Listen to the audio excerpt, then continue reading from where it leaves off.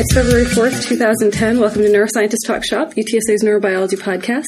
Our guest today is Nicholas Priebe, who's an assistant professor of neurobiology at UT Austin. Hi, Nicholas. Hi.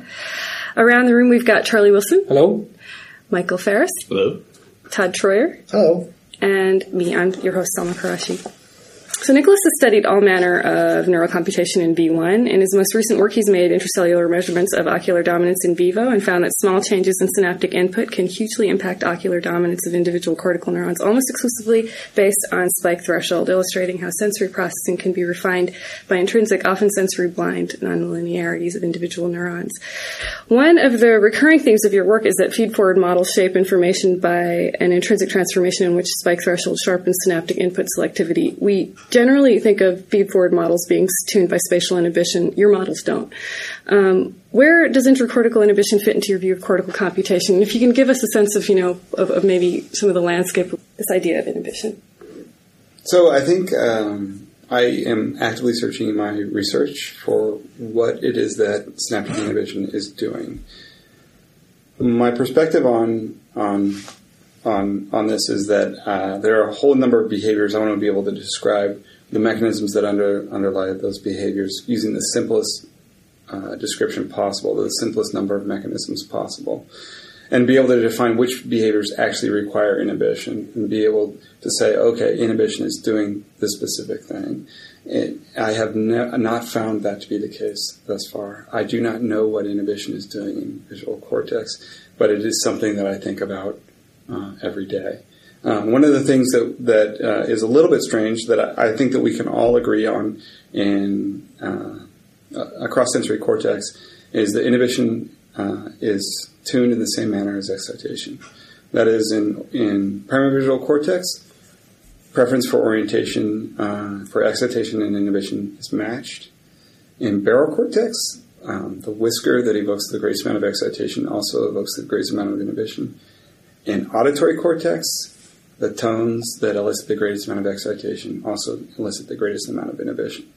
Why is that the case? I don't know why that is the case, but it seems to be a very common pattern that exists across cortex, and we don't really understand what that could be for. It has previously been thought, I think there's a lot of evidence in the periphery, that inhibition is actively shaping selectivity. I think you can find that along the auditory pathway. You can find that along the visual pathway as well.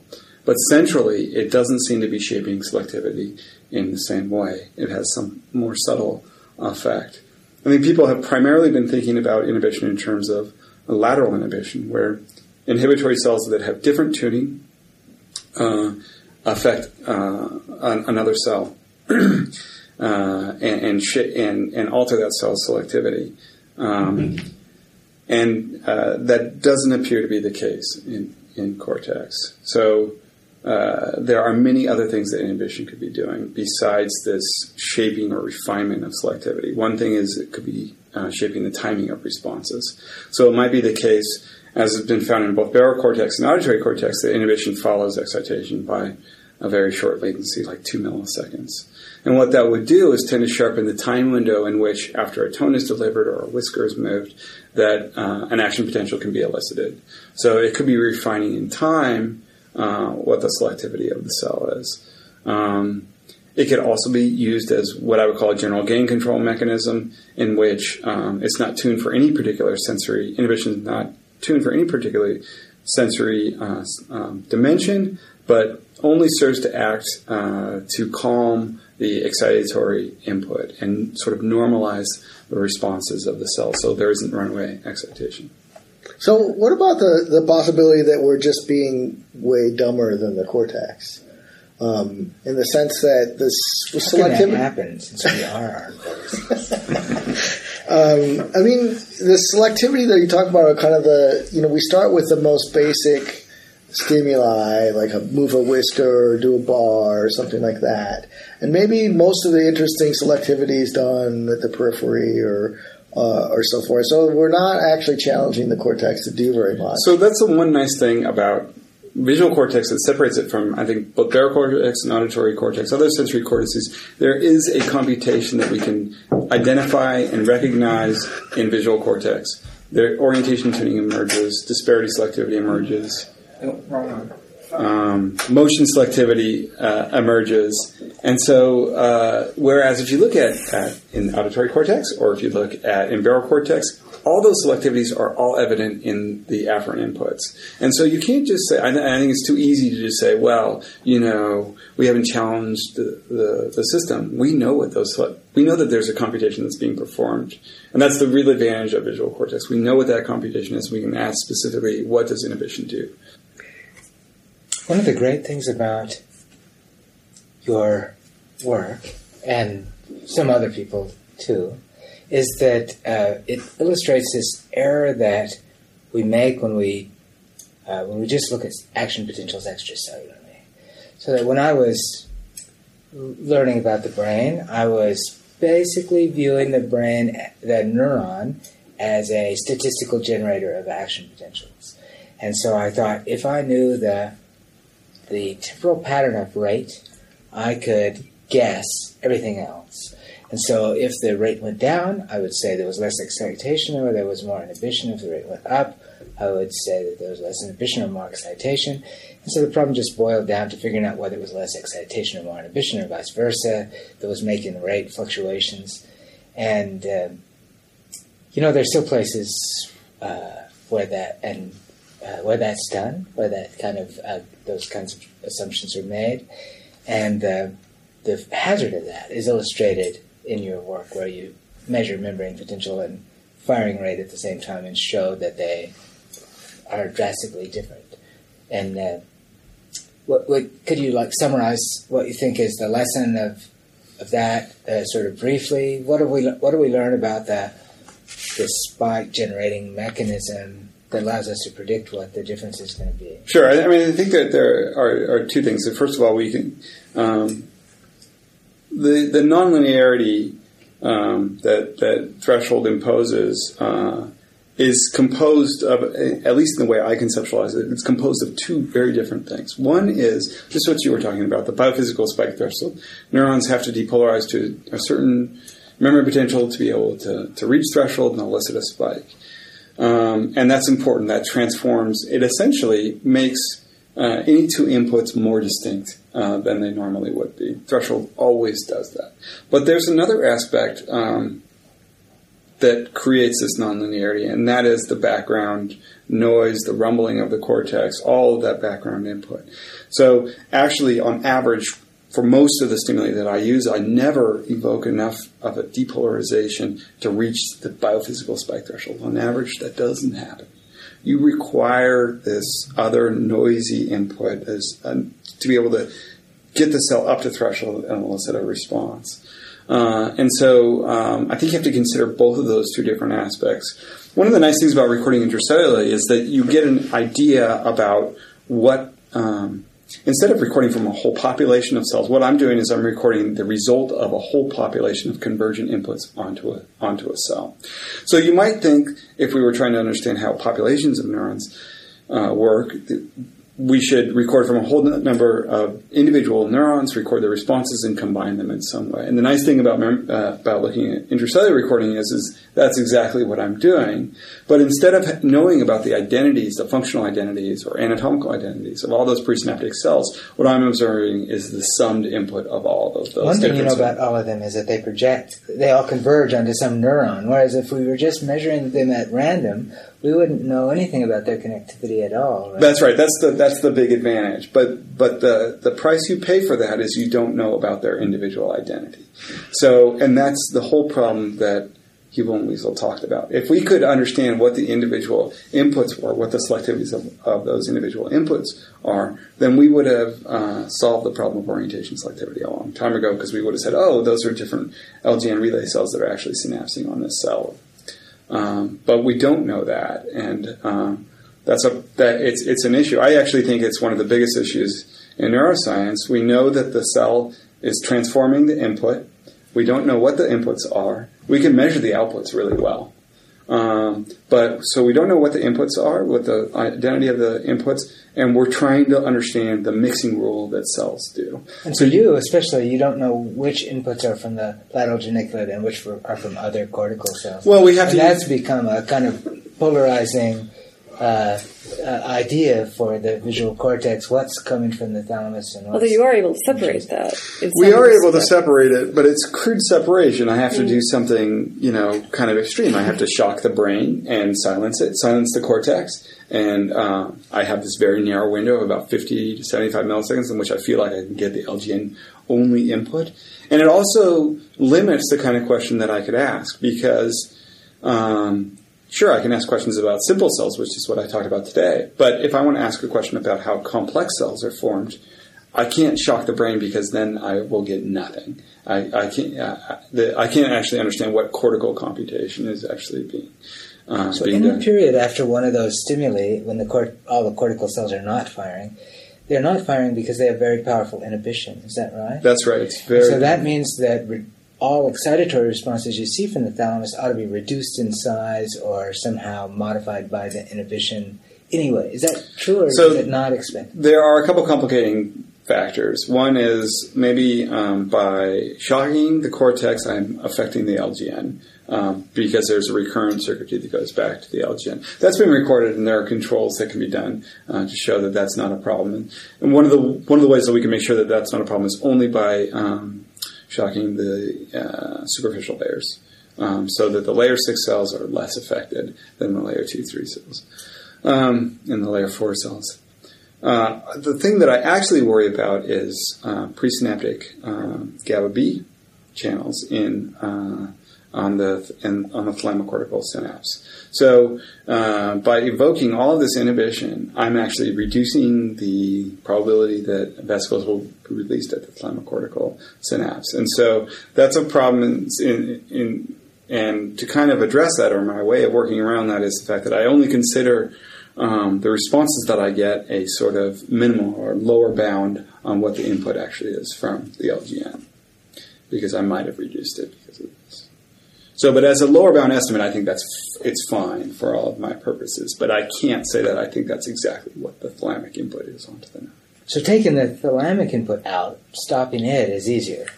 And, I mean, if you had to, you could just go in there and make a knife cut along the thalamic radiation, I guess. People have done that sort of stuff, but you have more sophisticated ways. Well, I think that the easiest way, and it's a way that Horst Beiler actually developed, is to just increase the interocular pressure. And that silences the retina. It's temporary. It's reversible. You can just control the pressure. And but does it silence the thalamus? It silences the thalamus, yeah. Thalamic neurons have a tendency to take off firing rhythms and stuff on their own, but that doesn't interfere with this. It doesn't really interfere with this. You know, the retinogeniculate synapse is a very special, powerful synapse. So one presynaptic spike can evoke a postsynaptic spike in a geniculate cell. It's a very, very powerful stimulus. And ganglion cells fire at about 20 to 30 spikes per second. And so they are always sort of driving the geniculate at a given rate. If you take away that, they become very silent. So one of the complications of that experiment, because that sounds like a simple experiment, I just stop the thalamus. Anything I see that's left is intracortical, except most people's models of what the cortex does is some kind of amplification function on the thalamic input. And so you take that out, and the amplification function can't really be measured because there's nothing to amplify. That's right. So that's the nice thing about looking at things like, what is the response to a blank screen? Okay, so there is a response to the blank screen. That's the first thing, is the cell's not just sitting there doing nothing. There's always some sort of what I would call the background rumbling of the cortex always going on. And so you can study things like that. So if we block the thalamic input, that goes away. It's hard to say any more about that than it's necessary to have this background. It's necessary to have the feed-forward input to get that background rumbling. I don't know of a better way to sort of dissect that beyond the statement that it's a necessary condition for the response to a blank stimulus. And we would like something a little bit more subtle to be able to determine, or manipulation that's a little bit more subtle to be able to determine what are the relative contributions of the cortex versus the thalamus in generating whatever network activity that we have. Cortical rumbling, such an interesting word. Do you still listen to the membrane potential on your I still listen to the membrane potential on my loudspeaker. There's an old tradition in visual system to listen to the cells. Yes. And it's kind of people have quit doing it in lots of other places, but it's still done. We still do it in Vision. Yeah. Vision scientists are the friends of audition. Yeah. So I want to get to this idea of threshold nonlinearity a little more. And especially with V1, we tend to have this idea that if we know how V1 works, that extrapolates to every sensory cortex and potentially even higher level processing. So is this a general computational device that you see kind of playing out at higher levels of processing? I mean, is it? I think that's a great question. What is it biased? Does it give us? I used to think that was true, and I'm very skeptical of that idea. Quite frankly, I don't think. I guess I don't know, but primary visual cortex is different than other areas. There's no doubt about it. It's far more energetic, for example, than either auditory cortex or barrel cortex. So I've done some recordings. Recording the response to nothing in barrel cortex, recording the response to nothing in auditory cortex, and recording the response to nothing in visual cortex. And I can separate those traces blindly. I know where I am.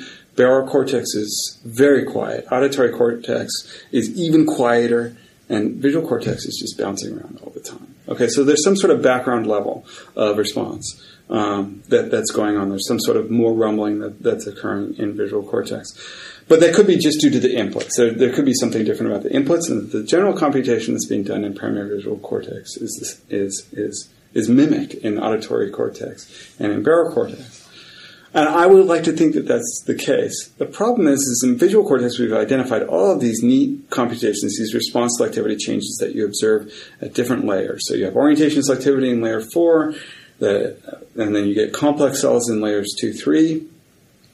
And there doesn't seem to be a great analog to either of those transformations in auditory cortex or in barrel cortex.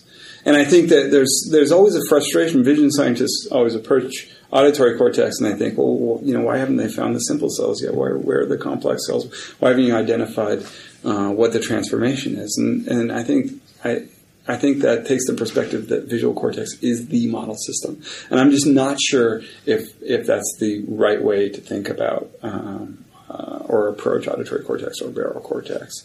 So I think that there are a lot of differences. They could still all be due to the feed-forward drive. But I suspect that the differences are of a larger magnitude. Do the differences persist in the higher order visual cortex, or they become more like other cortical? They start cytoarchitectonically, the higher order ones look more like regular cortex than V1 does.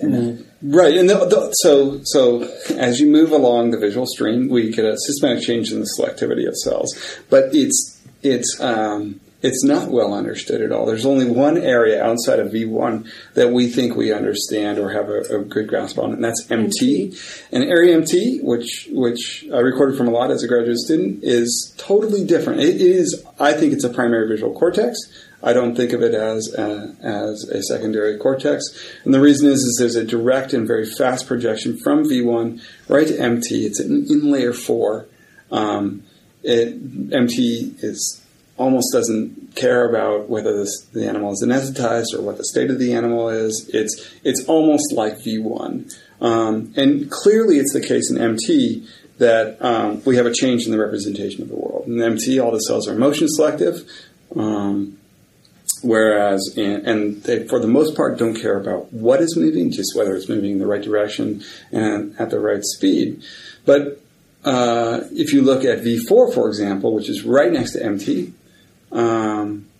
it's not clear what those cells are doing there. Their orientation is selective. But that orientation selectivity already exists in V1. So it's hard to say what those cells are doing. You could ask the same question about V2. Is there a difference between V1 and V2? The differences are very slight. And it's not known what is different about V2 from V1. So I think you could make the argument that V2 is like A1, that it has very similar selectivities than from its afferent target or from the afferent input, and that the computation, whatever it is much more subtle than the one that we see in V1. or in MT. Some people, like in the description of there's a wonderful paper from Newsom and Movshan where they did these very difficult paired recordings between primary visual cortex and MT, and they found out that all the cortical cells, the primary visual cortex cells that connect to MT, are directionally selective. And so the question is what is MT doing, for example? It already inherits all of its selectivity from primary visual cortex, and it's not clear what is happening. And you could sort of make the same argument about V2. What is it doing? It's inheriting all of its selectivity from primary visual cortex. And so you might think of primary visual cortex, and this is the idea that they espouse, as it is like this mailroom where it's doing all the processing necessary. And I don't believe this, but it could be doing all the processing necessary and then just shuttling that input, that processed input, to these different streams. And it's just acting as a mailroom, saying, okay, I've got orientation selectivity, I'm going to send it to V2. I've got motion selectivity, I'm going to send that down the dorsal pathway to MT. But all the fundamental transformations occur in V1. That would be nice for the people who work in V1. I don't know, because then it doesn't match the argument that I try to make, which is that V1 is a great model system for the rest of Cortex. Maybe it's an argument that V1 is the only model system. You shouldn't study the rest of Cortex. Why even bother? It's the 10% of your brain that you use. Yeah. It is certainly more energetic, I would say, than the rest of Cortex. But so I want to go back to one of the things about the threshold nonlinearity that you're really focusing on, that has this other aspect that we talked about, separating the averaged input, and if we knew what each one of those cells did, that would be it. That's what we need. But one of the things that you've really pointed out is that if you have some threshold that's above your average, then the only thing that gets you to that threshold is the variations in the membrane fluctuations. Then we can't just know what each individual input does, because we need to know what the covariations of all those inputs are, because when they sum up, that will give us the variation in the sum. So now we can talk about, not only do we need to know whether V1 is driven from a feed-forward way versus the recurrent connections in the mean sense, we need to know whether the noise from the thalamus is different from the noise coming from the rest of the cortex, and how are those related and how are those coordinated. So in some ways you've just taken the same thing and just made it a lot more complicated and amplified the thing and doubled all these debates about feed forward and feedback. At least we're not talking about inhibition anymore. Well, that'll come next in like 10 years or something. The noise could be in the inhibitory inputs. Yeah, the correlations That's come where the noise comes from the inhibition. I mean, so do you really then are you kind of? I have a couple of different thoughts about that. First of all, I'm kind of so I use anesthetized animals, and I am kind of concerned that maybe the anesthesia is having a big effect on my responses. In one sense, I'm worried about that. In the other sense, I to be frank, I don't really care. I'm studying it's all a self-contained system. I'm not saying that contrast invariant orientation tuning, for example, is something that helps us with perception or anything like that. I'm just trying to use that as a behavior to understand what the functional connectivity is, and whether or not it exists in the way animals or not doesn't really matter to me. It makes a constraint on the functional architecture. So, I am worried that maybe the anesthetic is altering what the network activity actually is. I'm sure it is in some way. And I don't really know how to control for that or to get rid of that artifact. One of the things that's been kind of interesting lately is that other groups have been doing dual patch recordings and in vivo, and it is amazing how correlated the responses of individual cells are. So even cells that have very dissimilar selectivities, you can see in their raw traces that they're just going up and down together.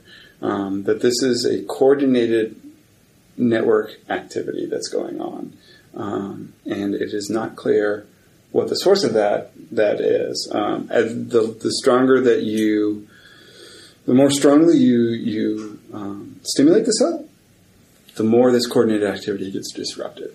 And so with experiments using bed of nails, where you're recording from about 100 cells simultaneously, extracellularly, you can also see these dramatic correlations that exist over very long time scales, and scale 500 milliseconds to a second, across neurons that don't share spatial selectivity and don't show orientation selectivity or ocular dominance.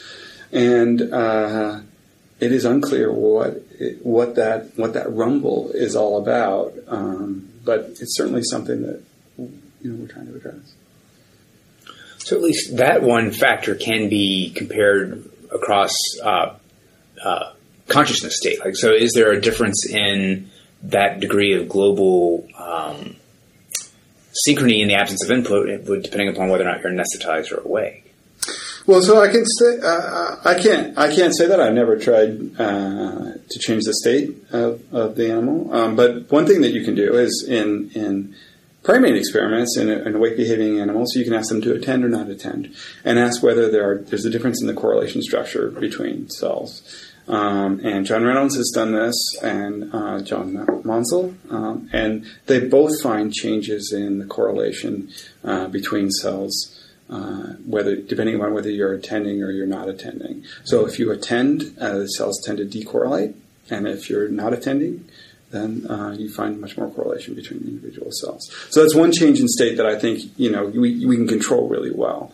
But it's hard to compare awake versus anesthetized, just because of the time difference between when that you're making the recordings. Of course, the background activity of the cortex rumble, I guess, or just sort of something like the EEG, is famously dependent on state, and there have been some great intracellular recording experiments from Tim Aviv and Destex and Steriade, and specifically about that background activity. It's the same background activity or somehow related background activity that you're talking about, right? I think it's the same background activity, yes. For their work specifically, I mean, they've been able to relate local field potential EEG really well to intracellular recordings. The one little issue there is that the recording in areas in which it's not very clear how to stimulate the cells from externally.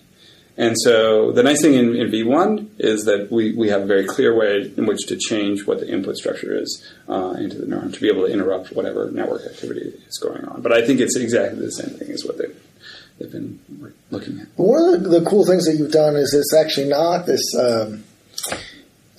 you talk about it then as a binary thing. So you have this background activity when they're not attending, and then it goes away when they are, right? But so when they get a stimulus. When they get a stimulus. Yeah.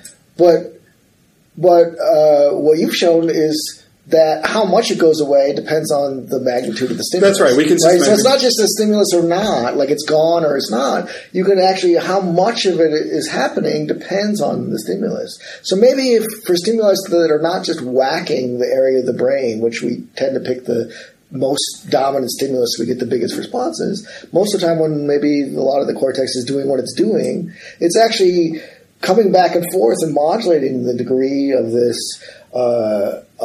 background activity, and the stimulus is tickling it around, and it actually may have some functional thing rather than just coming and going. And it actually is important about the way that things work, is the kind of modulating, playing around with that. Yeah, I agree. I mean, being able to control the contrast, it's been a nice manipulation to be able to, and also to be, not only to be able to control the contrast, but to determine what stimulus selectivities are required to be able to find the tuning. I can now draw tuning curves for the low frequency changes and see whether they're orientation tuned, or see how much they depend upon contrast, or whichever stimulus dimension that I want to look at. If I want to look at tempo frequency tuning, I can say, well, does the tempo frequency for the decrease in low frequency rumbling, does that match the tempo frequency of the cell that I'm recording from? No, it doesn't. Okay, well, so I learned something there, that it doesn't have to actually precisely match whichever cell that I'm recording from. And that can give you clues as to where this background noise is coming from. So what should we call that background? I like the cortical. What should we call it? We call it background noise. Both of those things are total loaded terms. Yeah, I really especially hate the second one. Noise. Noise, yeah. Yeah, because you might think it's like recording noise or something. Like it's meaningless or not somehow not a signal of any kind. It's just not a visual signal. I mean, so it becomes kind of noise in the visual scientist's parlance, but it's some kind of signal possibly. Yeah. We'd like to be able to understand. So back in the 90s, Grinwald had this amazing paper showing he did this voltage sensor dye experiment where he was able to measure the orientation maps in visual cortex, and then he stopped the visual stimulus and he measured this background responses, and they seemed to follow in his paper this coordinated pattern where cells tuned to 0 degrees were responsive, and cells tuned to 45 degrees, and then 90 degrees. It's sort of like the state of the network was sort of systematically shifting, but into stable states where those cells with the same preference were responding. We'd like to understand if that's actually true. We think that there might be some orientation-tuned aspect to it, but more important might be other dimensions like distance across the cortical surface. Yeah. I like rumbling for the name, but me too, because it's so romantic. It's descriptive. It sounds like what it is. I just had a final question about in the work on ocular dominance, just this idea of development of binocularity and how you these non-linearities, how they develop over time. Do you have any thoughts on maybe how this network is set up? Are these transformations setting up this network, or are they truly intrinsic properties? First of all, I guess I missed. Sure. I mean, I think. And are they stable? Are they, because we find that they do change depending on sensory input, right? So they're not really intrinsic in the way that we think of intrinsic properties. Well, so there's the biophysical spike threshold. That's that's a nonlinearity. It's associated with the channels of the cell, and I think that's static. I may be wrong, but I think that's probably a static thing. What does change is the amount of rumbling that you have, and so that's sort of a network phenomenon. So by saying threshold, I actually refer to the combination of both of those two effects. I'm not certain. So I am doing developmental experiments right now to measure what happens when you do a monocular deprivation or invoke some strabismus. And I'm not sure. So I know that I can change from those experiments, from those spiking data. We know that we can change the shape of the network. That's true, independent of whether what the amplitude of those changes is. You can change the state of the network, but or the shape of the network. But the question is how much do you actually change it? By showing these very dramatic changes in ocular dominance that you give monocular deprivation or with strabismus, do those represent a fundamental rewiring of cortex? Or is there a much more subtle change that's at the heart of this? And if it's a more subtle change, which I would be happy to, either one I would be happy to see, but if it's a more subtle change, then perhaps we are more plastic than we think we actually are. And that learning doesn't have to be this very dramatic effect on the inputs to cells. It can be a very subtle effect. So I know, there's some, I know other colleagues that are studying binocularity and plasticity, and one of the things that's been shown recently is that, so usually there's thought to be a critical, for the standard Hebel visual story, there's a critical period for binocularity, and once you get past that, then you can't switch. And so if you do reverse suture, it doesn't switch. But what's been shown recently is that if you completely silence the input for a while in adults, then you can recover the plasticity for binocular plasticity.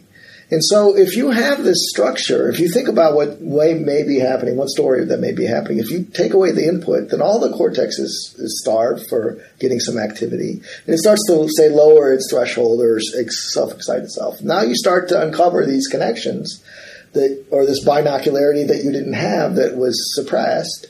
And now you have something to build on again to engage a lot of the plasticity mechanisms, to start to bootstrap the system up again, to then completely rewire what's happening, because you have all this kind of structure that's kind of below threshold.